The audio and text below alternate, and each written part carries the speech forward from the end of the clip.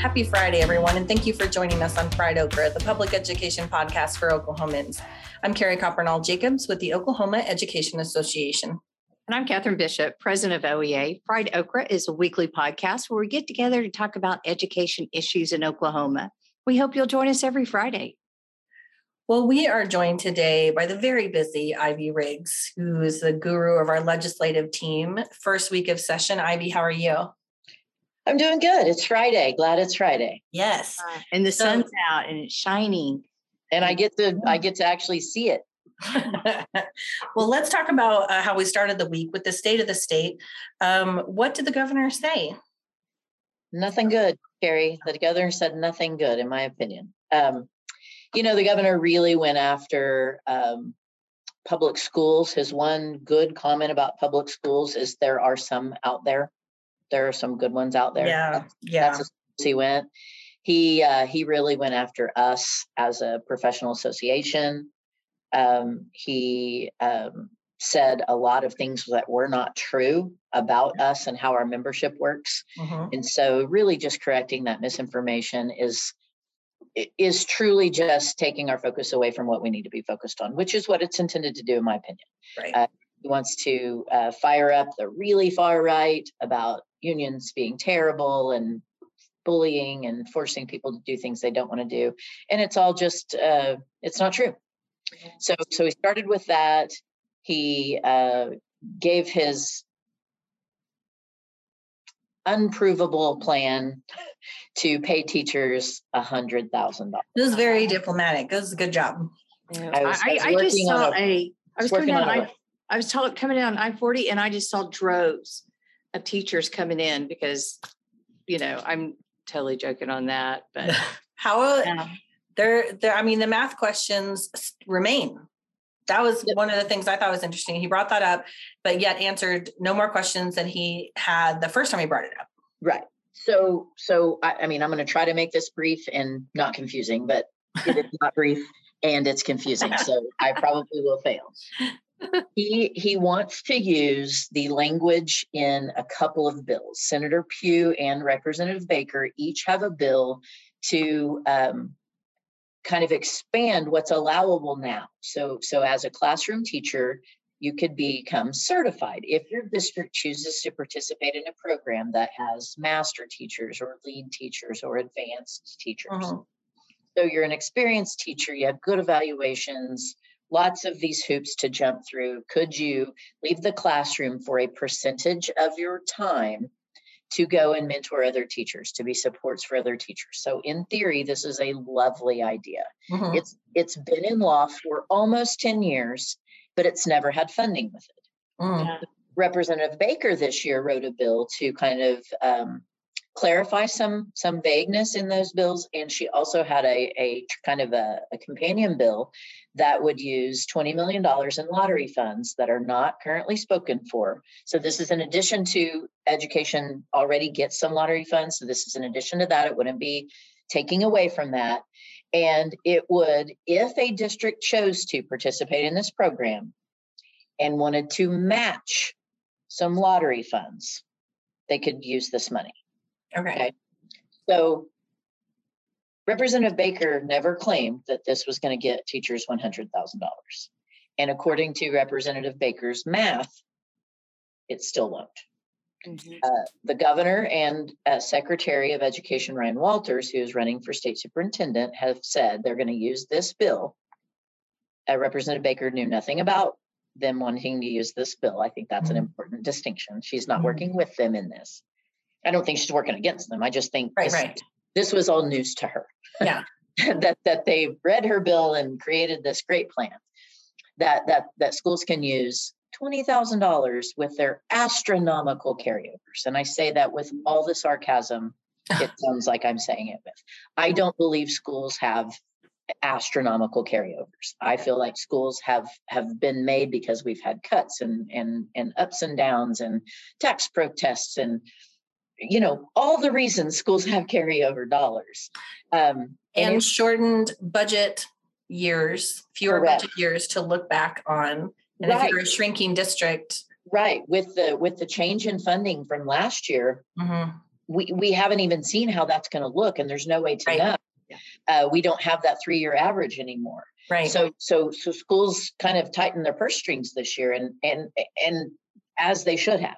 Yeah. Not knowing what this is going to look like. So now Secretary of Education Walters presented to a group of parents this week that schools have plenty of money, millions and millions of dollars as a whole, that they can use to match these grant funds. So even if all those things were true, and in my opinion, they are not, even if all of those things were true, you still don't get to 6 figures. Yeah. You just don't. So Ivy, it struck me when I heard that about Secretary Walters trying to tie it to Representative and Senator Pugh's bill, knowing that we've had this in statute, we've had the opportunity for districts to do lead teachers and to help give supports, mentoring supports to other teachers. And it actually came out of the teacher shortage task force. That was one of the recommendations from the task force. But what was interesting, it was always, there was never a funding component to it, which was sad, but also it was if the districts wanted to do it, they could fund it, right? Mm-hmm. I don't know of one district around the state that ever did that because or maybe a few, but it was very small because they had other priorities that they needed to get to. So that to me is concerning to know that the matching funds of that is going to have to come out of districts that weren't even doing it when it was allowable. And right. So, that's the kind of the irony of the whole thing. Like all of a sudden now they're going to go, oh, we should have been doing that. So there's a lot of holes to poke in this, right? And Representative Baker knows this is not a perfect bill. There's a reason it's not on her committee agenda next week. She's getting input from lots of sources. Her intention is to be one of many, many ways to address a shortage. She doesn't think it's foolproof. She doesn't think it's a silver bullet. She doesn't think it's solving all the problems we have. Yeah. She thinks it's an idea to keep teachers in the classroom so that their only option to make more money isn't an administrative degree or to leave education. Right. So there are some concerns with how are schools going to balance if a teacher becomes a master teacher. It's being away from your class for 50% of the time, 25 to 50% of the time. Who covers that class in the meantime? Mm-hmm. What kind of disruption is that for kids? Mm-hmm. Our rural schools, because of the way they're set up, maybe there's only one teacher per grade level, things like that. How would a rural school do that? And is that equitable or fair or whatever that a rural teacher wouldn't be able to do that? So there are lots of issues, and she realizes that. Sure. So we're having good conversations about this bill. Disingenuous is the nicest thing I can say about how the governor presented this bill. And I say that was very diplomatic. Good job. Thank you. One thing that was that had come up last week was the issue of Senate Bill 1647. We had asked for our members to reach out and talk to their senators. Other organizations had as well, but we didn't see that this week. We didn't. And, I think there's a lot of speculation of why we didn't see it this week. Mm-hmm. We've got no indication that Senator Treat has changed his mind about pushing this issue. Mm-hmm. We think it's a very big priority of the governors. We think it's a very big priority of Secretary Walters and a huge priority of Senator Treat. So we do expect to see it. We don't know when. There will be 2 more Senate Ed committee meetings that it can be heard on. And the makeup of those committees has changed in the favor of school choice. And I don't think that's by accident. Senator Treat names committee members. Sure. So we've lost some moderate Republicans and gotten some school choice folks that have been named to the committee. So I think contacting your senators, and letting them know how you feel about vouchers in general, whether we call it an ESA, whether we call it a voucher, right. Whether we call it parent empowerment, whatever we're calling it, we're asking them to keep public dollars funding public schools. And I think we need to keep that message up, because we did get some good news yesterday. Speaker McCall over in the House did say to a reporter yesterday that he does not think there's an appetite for vouchers in the House this year. So that got spread far and wide. That spark was lit, and that's promising. but that doesn't mean that things don't change. I mean, we know the other side is pushing because we keep getting forwarded all the mailers, all the surveys, all the things that the privatization crowd is pushing. They are continuing to work it. So we still have to do our job too. I was going to say, even though that was exciting news, there's still, I mean, this is definitely not the only voucher bill. It's not the only voucher bill.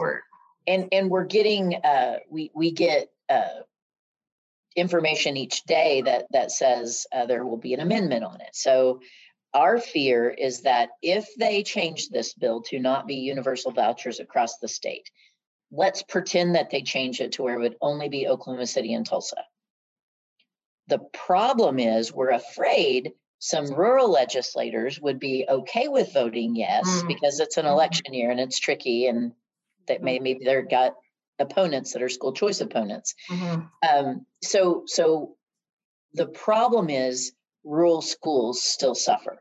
COSA, which is the Administrators Association, their estimate is that it would still cost every school in the state because approximately $200 per child, we would get $200 less in per pupil funding across the state, even though rural schools wouldn't have private schools to go to. So you're still keeping all your kids and you're going to get less money. So those students suffer, those schools suffer. Man, and especially some of your smaller districts where there's such a thin margin. I mean, it is so close. There's not a bunch of money in carryover. There are not enough a bunch of students to absorb that cost through economy of scale. I mean, that's significant. It is significant. And it really takes away from any gains we've gotten over the last 5 years. We've gotten increased funding per pupil. Yeah. We're finally making some strides after more than a decade of cuts. So we're going to put superintendents and school boards in this impossible decision again of larger class sizes or cutting programs or rehiring support staff or all the terrible choices we've been having to make. Yeah, I was down in rural southeastern part of the state today in a rural local and listening to their superintendent. He was amazing. And he was talking about all the effects of what this bill could cause and knowing that it was going to be taking money away from their locals. And now with the even more open transfer law, that once students come in like that, that money doesn't immediately follow them. And so you're even at a greater loss. And he goes, and then I'm looking at a decision, where do I have to cut? Just like you said, where do I have to cut? Right. Well, enough state of the state, enough voucher talk. Can we please, for the love, talk about something good? Good things happened this week. They did. It, the first week is usually pretty slow. Committees don't usually meet, but this year they've started a little quicker than normal. They got committee assignments done pretty quickly. Every Senate bill has been assigned to a committee. So those committee chairs are making decisions. What bills are they going to hear? Which ones are they not going to hear? The House still has some bills that haven't been assigned. A lot have been. So progress is starting. Committees did start. House Common Education, Rhonda Baker's committee didn't meet this week. It will meet on Tuesday, but Mark McBride's committee did meet, which is the Appropriations on Education committee. It met Wednesday late, and a couple of good things got through. The MBCT, National Board Certified Teacher Stipend Bill coming back. It got through committee. Representative McBride has $1,000 stipend for every certified employee. That made it through. He's also got a bill that is meant to be a teacher recruitment tool that would spend about $5 million. So close to 100 scholarships. I mean, it's not a silver bullet again, but yet baby steps, right? Little steps. It would be scholarships for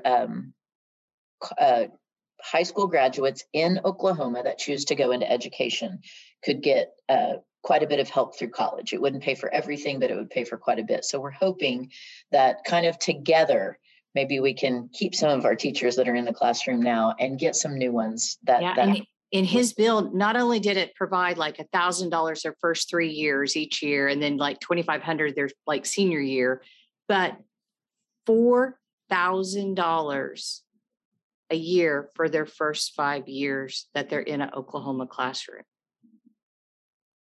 Right. So some recruitment, some retention. So we're seeing a few good things. Yeah.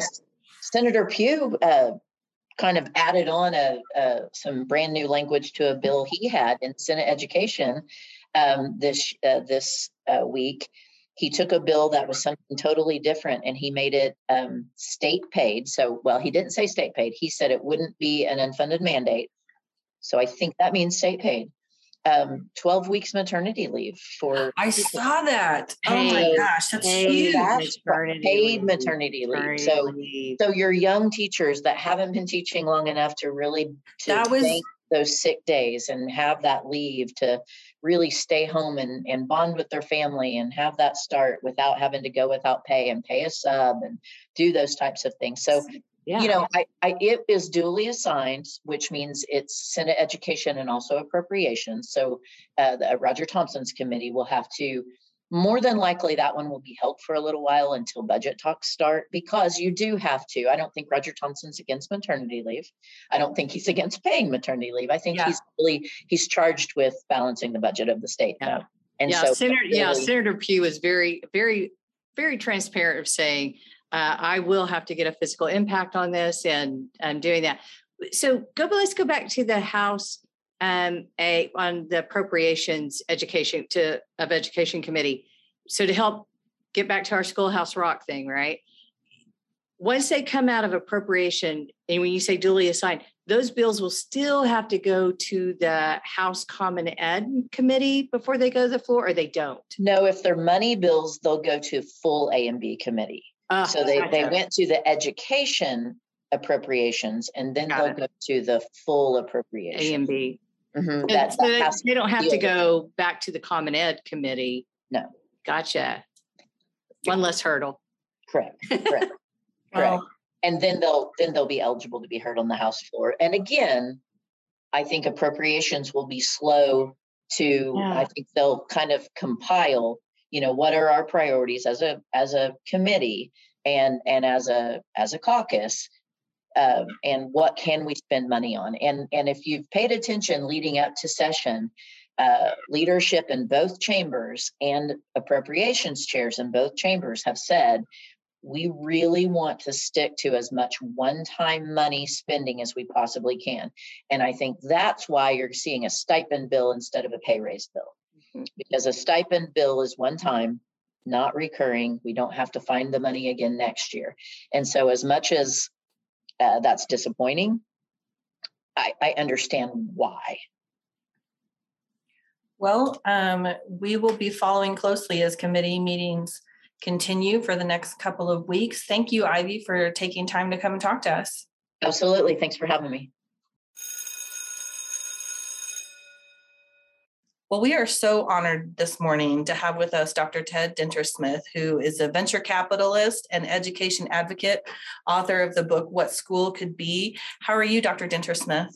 Well, other than struggling to respond to doctor, my wife were here, she'd laugh because, oh my gosh. So I go a lot better with Ted, so I'm fine. Ted is fine today. And actually, it would be Ted. Yeah, I'm very excited to be talking to you. Well, so for folks who might not be familiar with your story, you were a wildly successful venture capitalist. And then you decided, because that wasn't exciting enough, to go on a 50-state journey of our public schools. So talk to us about why did you make that shift? Why did you decide to do that? Yeah, well, it like a lot of things, it starts with something deeply personal. And for me, it was watching what was going on with my kids in middle school. So my background was having spent 3 decades kind of at the forefront of where the economy is heading. Mm-hmm. At the time, I wasn't as focused on the fact that I was getting this great vantage point on what the challenges will be for social media. We were first round investors though in Twitter, so that was a pretty early look. And so I had this mindset of, these are the people that will thrive in the creative economy. And these are the types of things they have to be good at, and then I'll list things that everybody I think would just nod their head and say, absolutely, create a problem solver, great question asker, be able to work with others, being really quick to learn things that are new and different, leveraging resources, being bold and audacious, that's sort of the blueprint for what will make for a successful adult going forward. And in a lot of different ways, that like, even though we were working with companies that aspire to be big, I would say that's true every bit as much for a, somebody that's really focused on making their local community better. So you look at people that are in, the master electricians, they have to be the same way today. They're very entrepreneurial and technology infused. So it's just sort of a general set of characteristics that will serve people well in a world where machines increasingly do anything and everything routine. So that's my mindset. So then I start watching what's going on with my kids, and I suddenly realize that they're going to be rewarded largely for their ability to memorize material, replicate low-level procedures, and follow instructions. And in their particular case, when they would want to do something different or pitch the school on doing something different, it was generally discouraged because, you have to cover the content. And, at the time I didn't really fully appreciate, I want to make this statement forcefully early. I didn't fully appreciate the fact that our teachers are heroic, right? A lot of what they do is not what they want to do. A lot of what they do is what they're told they have to do. And it can be governed by state mandates. It can be governed by college admissions obsession. It can be governed by parental expectations. But, hold that thought, because I just sort of said, boy, this makes no sense. Pushing kids to be good at what machine intelligence does, discouraging, diminishing the very traits you see in every toddler that would serve them really well as adults. Whoa, it seems like a really important disconnect. And so that's when I really got going on this and started with this film. And people who haven't seen it, I don't charge for it. It's just available for free. But Most Likely to Succeed was my start. And it's great, not because of me. I mean, I found a great director and he just knocked the ball out of the park. And it's been, Sundance, Tribeca, AFI, it was sort of ran the table in film festivals. But then one of the things, I made a lot of mistakes, but one I did not make, was I turned down Netflix after Sundance. And instead we went directly to communities. And, that film has been shown now in 10,000 school communities, over 30 countries. The country that's seen it the most is China. I think that's a wake-up call. Wow. And the film, basically, it's a very emotional, powerful film.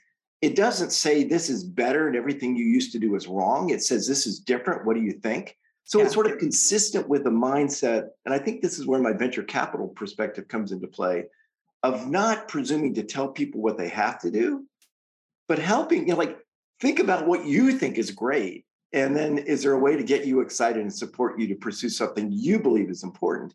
And you see that defines the life of these students and teachers in the school we capture. Students pursuing big, bold projects, working into, all the skills I just mentioned that are going to serve them well as adults. That's what that school's essence is about. Teachers trusted to teach to their passion and expertise. So that happened. And I started doing a lot of community, events with the film. And it was so interesting because the reactions were consistently the following. Students would say, oh my gosh, that's great. I'd love to be in a school more like that. Educators would say, oh, that's great. I'd love for our school to be more like that. Parents would say, oh, that's great. I'd love for my kids to be in a school more like that. Business people would say, oh my gosh, that school would really be preparing kids for what we want in the people that join our organization. So widespread, this would be great. But then sort of a general comma, but we could never do that. Yeah. Comma, but we could never do that. Yeah. And I think that's what led to the trip, is I said, wait a minute, here it is. Everybody says this is really inspiring. And we were quite careful not to say, this is what you should do. We just showed a very different set of learning experiences in the film and actually underplayed it, too new, too early, not enough data, hard choice. Everybody's got to make up their own mind, but when people saw it, they say, oh man, and the people in this film at the school say, please, please, please don't copy what we do. We do what we think works for our kids in our community. Yeah. We just would love to see you do what works for your kids in your community. Like what I hear you say is for our schools to be doing, finding what they need to be doing that fits in the context of their community, figure out what do their families need? What can we do to support them? How do they need to progress academically and their social emotional well-being? That's just, you're just talking crazy talk, Ted. I'm going to tell you right now. Crazy. Totally because, crazy. Yeah, how dare we take that on? No, I'm just joking. That is exactly what we want to be happening. I do think that core thing of giving people space to identify what they want to accomplish and supporting them to do it is so powerful. It's so core to what makes us human. But if you look at what really fueled Google's success, it was giving their employees 20% time to invent and create something they thought was interesting. So it wasn't the top CEO, C-suite of Google telling every employee, this is what you got to do. It was, we're going to give you 1 out of 5 days to work on whatever the heck you think might be interesting. And out of that came Gmail, and out of that came a whole bunch of other things. And it's very different, the command and control model versus helping people, supporting people to be clear about what they'd like to accomplish and realize those dreams. And so you look at a really interesting but very diverse state like Oklahoma, right? The topics, the subjects, the expertise that is of really great interest to a kid in an agricultural area is going to be very different from what is interesting and motivating to a kid in an urban area. And when we forget that, we're losing sight of the fact that there are these huge opportunities to engage kids in things they think are really close to their passions, things that they have real expertise in. And we, to ask every kid in Oklahoma to design the right algorithm for stoplights for when it's red and when it's green would probably not be very interesting to a kid in, a rural area where there's no stoplights. There's a 4-way stop sign in Slap Out, Oklahoma. Yeah. And to ask a kid in, downtown Oklahoma City to design, kind of a next wave of great technology-driven innovation in agriculture might not be very interesting. But could kids across the state, in ways that speak to them and what they're passionate about, come up with the most interesting inventions and initiatives? Absolutely. And so the question is, shouldn't we run with that, right? Shouldn't we at least give kids some time in their lives to create and invent something distinctive, differentiated, and bold that in a way they can explain to us makes their world better? And those worlds are quite different. And those talents and passions are quite different. And what they're going to create is quite different, but it can be great. And the thing you have to give up in that is to compare the performance of a kid in rural Oklahoma to a kid in Tulsa, to a kid in Minneapolis, to a kid in New York City. Right. And if your goal in life is numbers to rank, you want every kid to do the same thing so they can take the same test to make life more convenient for the rankers. But they are these people that care a lot more about data than children. And to me, I think we've got that all wrong. Let's start caring a lot more about children than data. Right. Amen. You just keep preaching that. That was the Oklahoma in me that just bursted out. So you've had a foot in the business world and a foot in the education world. Catherine and I were talking earlier, and Catherine brought up such a good point that we often hear we should run government like a business. When you have been to schools all over the country, have you ever thought, man, this really should be more like a business? Well, the where it breaks down, right, is what's true in the business world, and I'm pro-business, let's be very clear. I'm not sitting there saying business is horrible, because it's actually, for me, it was a wonderful career. Yeah. Lots of people in the business world are doing great things. But I think there are quite clear and unambiguous metrics for what is a better and a worse performing business. At the end of the day, you need to have the ability to generate financial, results that let your business, stay alive or ideally grow and grow and grow. Mm-hmm. And, so when you say, I was in venture capital, I backed a whole bunch of companies. It was very clear what made for a successful company, what made for a failed company, what made for a successful venture capitalist, what made, you don't sit around in the world of venture capital and say that person was really well-intended, even though they backed 20 companies and 19 failed. You say they're a good person, they were a bad venture capitalist, fair enough. I think the problem is when you start thinking about education in those terms, it leads you down the path of pushing schools to do the wrong thing, because the easy metrics are the wrong metrics, right? And that's what happens. I think business person after business person will say, if we could just get those test scores up, all will be well. If we could just get more kids getting their high school diploma and then going to college, all will be well. Those are the simple, easy, convenient, terribly misleading metrics, because that's not what matters in life, right? And the second thing is that last time I checked, people were not committing their lives to education for the stock options, right? Yeah. That's why Catherine got into it. Didn't pan out. These are the most dedicated, committed people you could imagine, right? They are there because they care about kids. They do want to engage and inspire. Mm. And when you suddenly say, I write about my book, I think they've since finally, although you never know in that state, but in Florida, some of the nonsensical things they do. I mean, I'm like, they're laying it out for me, and my jaw is going not just below my belt, not just below my ankles, but through the floor, where they're giving, it's worth highlighting because it just shows you the cockamamie things we can do when we get this all wrong, is that they were offering $10,000 bonuses to high-performing teachers in Florida.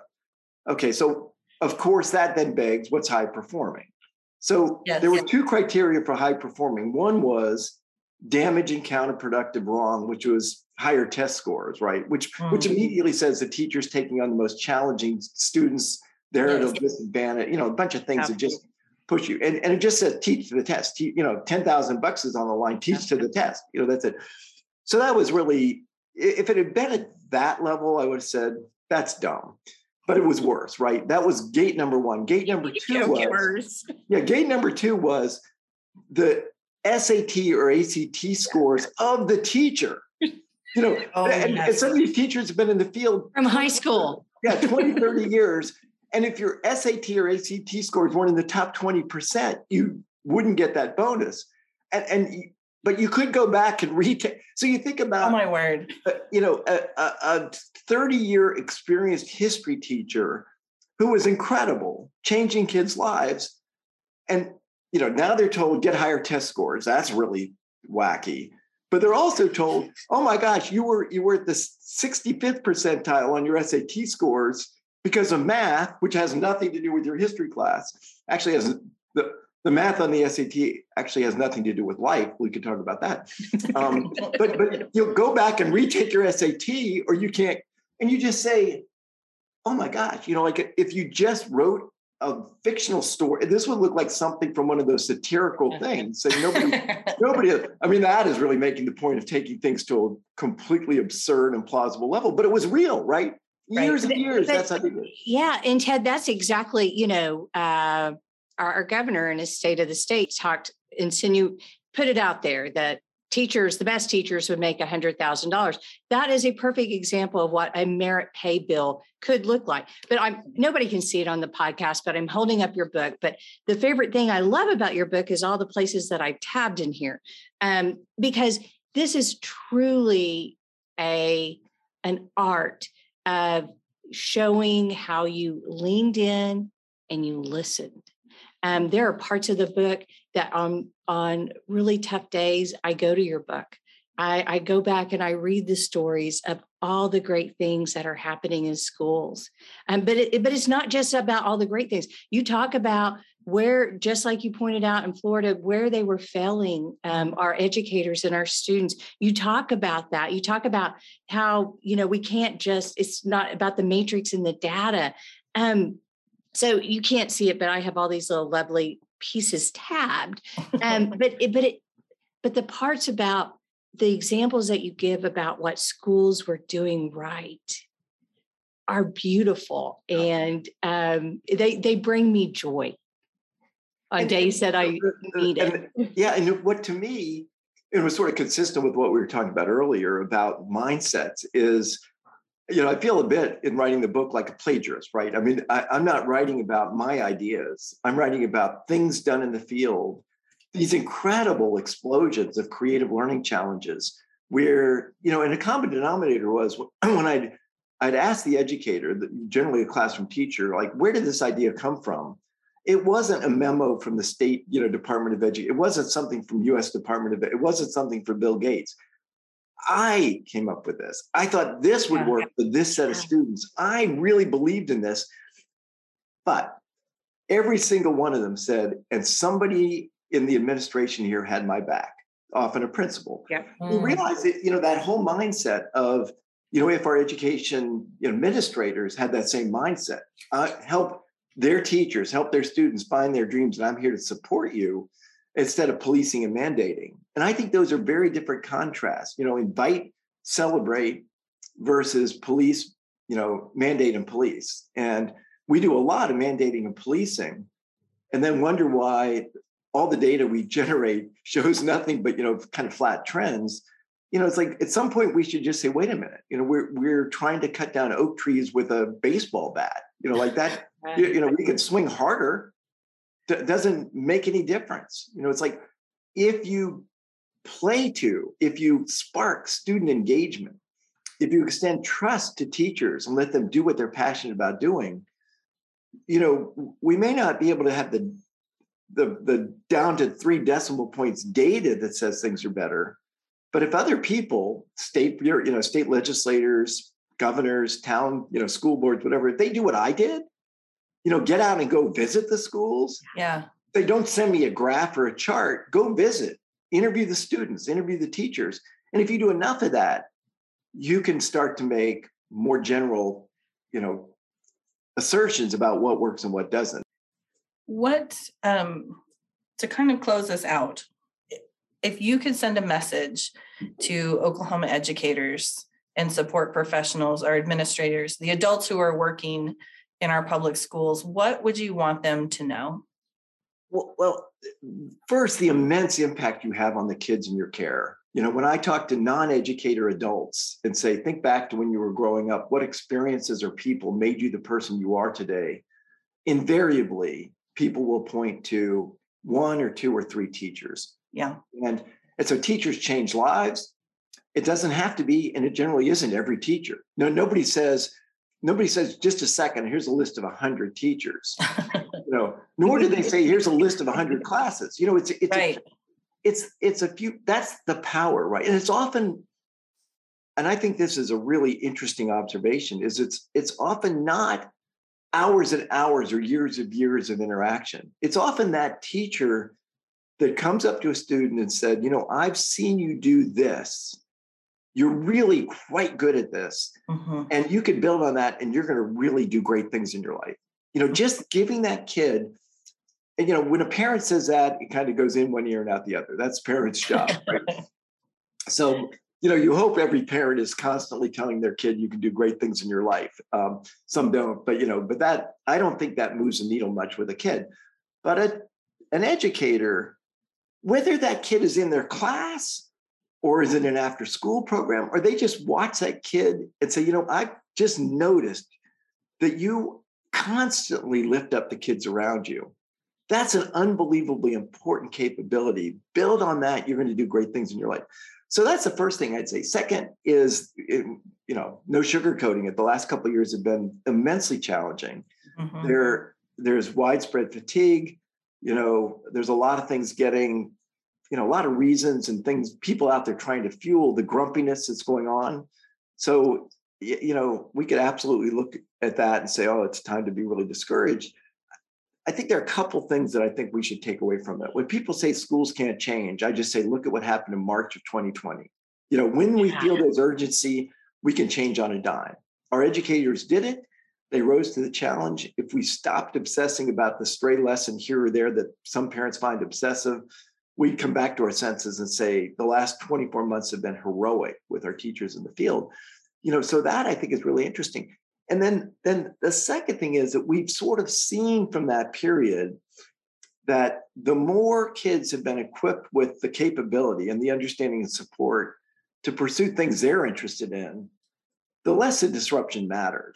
Like a kid that can manage their learning, that is really motivated because they think it's important, that's just such a superior model. And when you take an in-person lecture-based class with fact-based recalled questions, would I love to see those disappear entirely from our landscape? Sure. But they didn't work in person. They didn't work on Zoom. I think we should just say, if they don't work in person and they don't work on Zoom, they're probably not going to work in virtual reality. Let's give up on that. Let's start going with what we know works. And when people, there's a high degree, particularly with parents, but I think with a lot of educators of risk aversion. But this might not work. But this might not work. But over and over, the feedback I get is when kids are spending more time working on stuff they find really interesting, when they can't wait to be at school, when they're creating, inventing, and learning how to learn, nobody's coming back. It's saying, "Oh my gosh, our test scores plummeted." That they don't. Like the kids that have racing minds do just fine on tests that honestly I don't think are particularly reflective of anything important. So we'll leave aside the debate about whether those tests are getting at something good, bad, or different. But those kids, the penalty is really not there. The perceived downside, I think, is grossly overrated. And the kids that are creating, carrying out, doing bold things, working together on big projects, do just fine on test scores. If they want to go to college, they do great in the college process. They often discover things that they can do in their life that don't require college, and I celebrate that.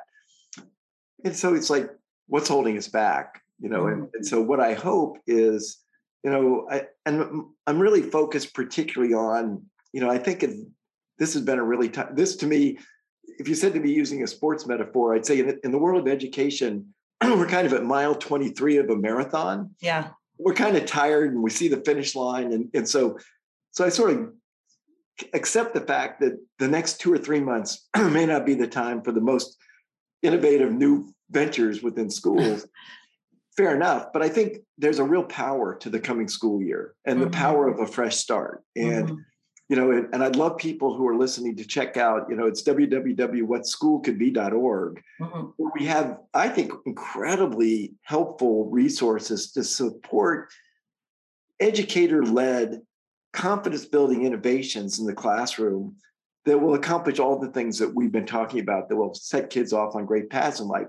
And there's no cost. It's not a sales pitch, because, the more people that use it, the more it costs me, because we offer free coaching and we offer all these great video-based resources. And we ask teachers to tell us what they're doing that's great or what we got wrong and help us make it better.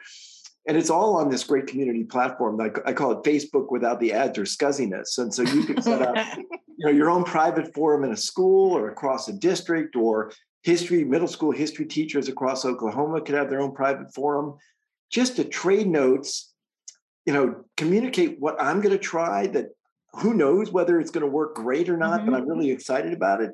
What did I learn from it? How am I going to make it better? Because innovation is a team sport. And I think if we can encourage people, I call them these little seed crystals of disruption, like get a few teachers here and, some teachers and admins there to try in their own way something that they think will advance learning experiences and better prepare kids for adult life, and then share back to their colleagues, in their school or in their district or across the state with what's working. And so we've got all, the resources in place to facilitate that. And, it's really growing. I mean, people are just coming back and saying, oh my gosh, this is really exactly what we've been hoping to find. And I do sometimes think I should charge for it, because people will say, well, if it's any good, why is it free?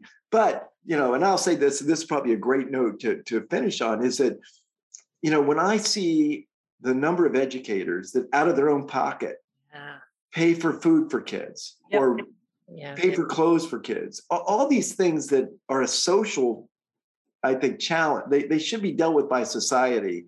we have this really convenient thing we do where we just say, well, let's turn it into a school issue, right? We'll hold you accountable to test scores. And so what if most of your kids come to school having not had a meal since lunch the day before, get those test scores up?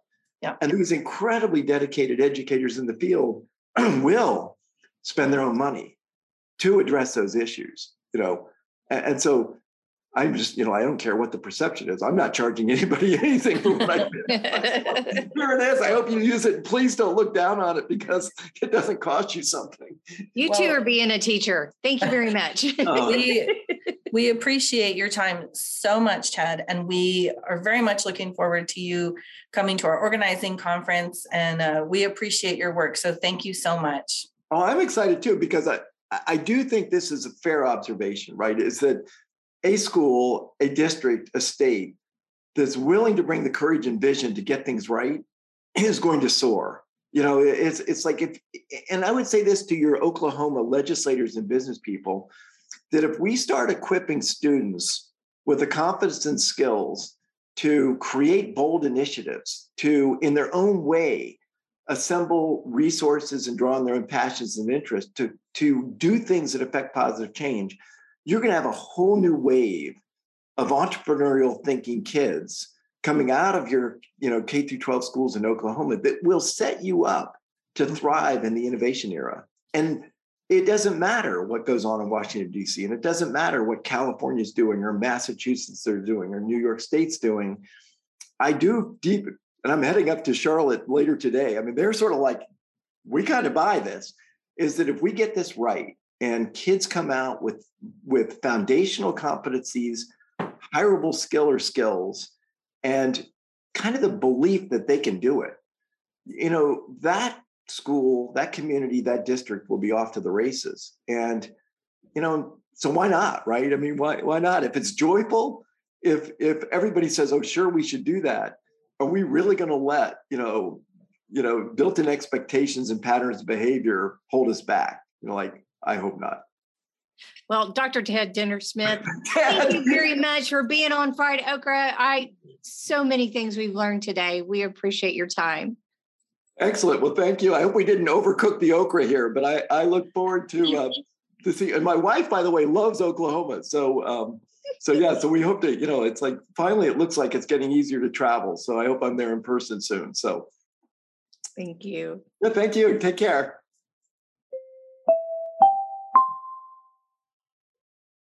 So let's just take some time and catch up with Catherine. Wow. This past Tuesday was election day. And yes, Carrie, oh my gosh, I did too. I was so excited that I had an election to vote in. Yes. And I was able to vote. My district, which is Deer Creek, had a bond election. So that just even made me more excited to get to go and vote. But that was the amazing thing. Because I knew that our district that we lived in had a bond election. So I was just I was watching the results during that evening, and I was blown away. I was blown away at first I was blown away of all the positive results on bond elections that were happening. Yes. But then I was blown away by the amount that they were passing by. Yes. Like, you have to have 60% to pass a bond, which is not an easy lift. Right. They were passing by over 70% and 80%. And I thought to myself, I am tired of the rhetoric. Our parents have spoken. They support their public schools. Our communities support their public schools. And this is how they show it. And Carrie, I love that you gathered up all this great information. Think about this. We need to have I wish we had some sound effects. I was just thinking, I need a tambourine. I know. Shake it and celebrate. The results of that election, $840 million are going to be going to schools for bond elections. Yes. 34 districts passed school bond election. In fact, there's this one district in Osage County that passed theirs by 100%. That is crazy. I know. They had 58 voters. And it's hard to get two people to decide on something. But 58 voters that said overwhelmingly 100% yes Yes. We want this to happen. So kudos to the districts that passed. We only had 4 districts that didn't pass it, but they had the majority vote. They didn't have the 60% vote. Yeah. They had the majority vote. And so, take that. Our parents don't support our public schools. Right. Our communities don't support our public schools because they do. Oh, tambourine shake. I know. I just want a tambourine. But so last night, Thursday night, Vice President Carrie Elledge and I were in Tahlequah, and we joined our zone director, Sharika Cole, that represent the Muskogee Tahlequah area. And we were in Tahlequah, and for our first civication dinner we finally got to have it, after all the reschedulings we've had to do. We had Senator Pemberton there, Senator Stevens, and Representative Fricks there. But I was blown away. We thought, we're going to have, maybe we're hoping for 15, 20 people. Yeah. We had 35, 40 people. That's awesome. Our members showed up and had conversation. We had a great dinner conversation with their legislators that represent them. And it was so nice to hear them. And it was like, for some of them, it was the first time they've met them. So they've already made that relationship. That's super Some cool. of them knew them and had them on their cell phone. So that was great. But we've got 2 more events coming up this next week.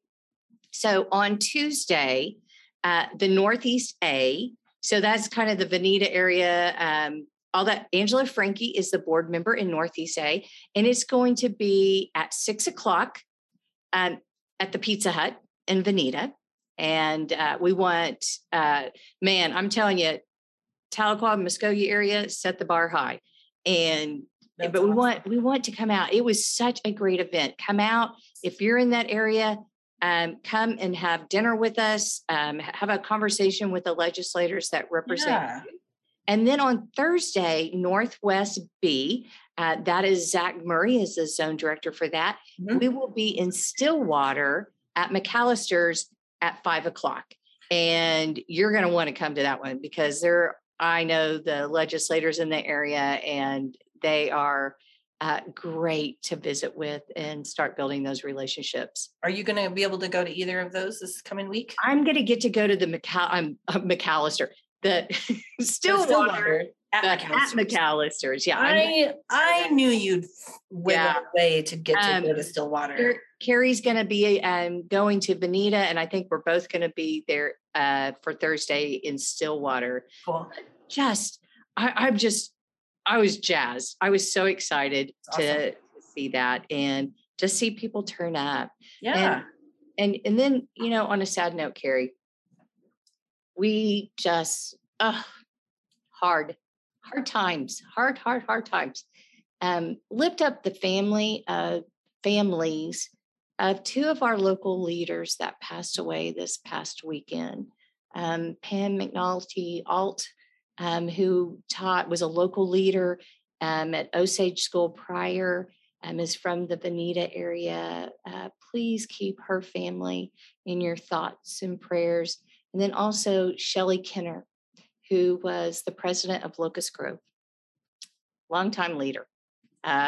Both of these ladies, I know them, I've met them, just champions for public education and our students. And their communities are grieving. Their school communities are grieving. We're grieving with them. Yes. So just keep them in your thoughts and prayers. And it just gives us a reminder that every day that an educator has the courage to not snooze their alarm, sets up straight and puts 2 feet on the floor. Yeah. It is taking, for many of us, just everything we have to do that. And so just again, be there for each other, be there for yourself, and take care of each other. Oh man.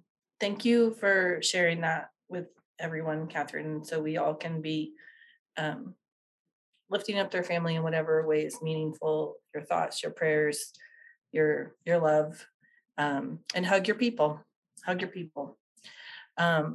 Well, we want to say thank you today to Ivy Riggs and Ted Dintersmith for joining us. Thank you for listening to Fried Okra, the public education podcast for Oklahomans. I'm Carrie Coppernall-Jacobs with the Oklahoma Education Association. And I'm Catherine Bishop, president of OEA. Please remember to subscribe, rate, and review Fried Okra on Apple Podcasts. You can also contact us at friedokrapodcast@gmail.com. We hope you'll join us again next week. Until then, keep fighting the good fight for public education.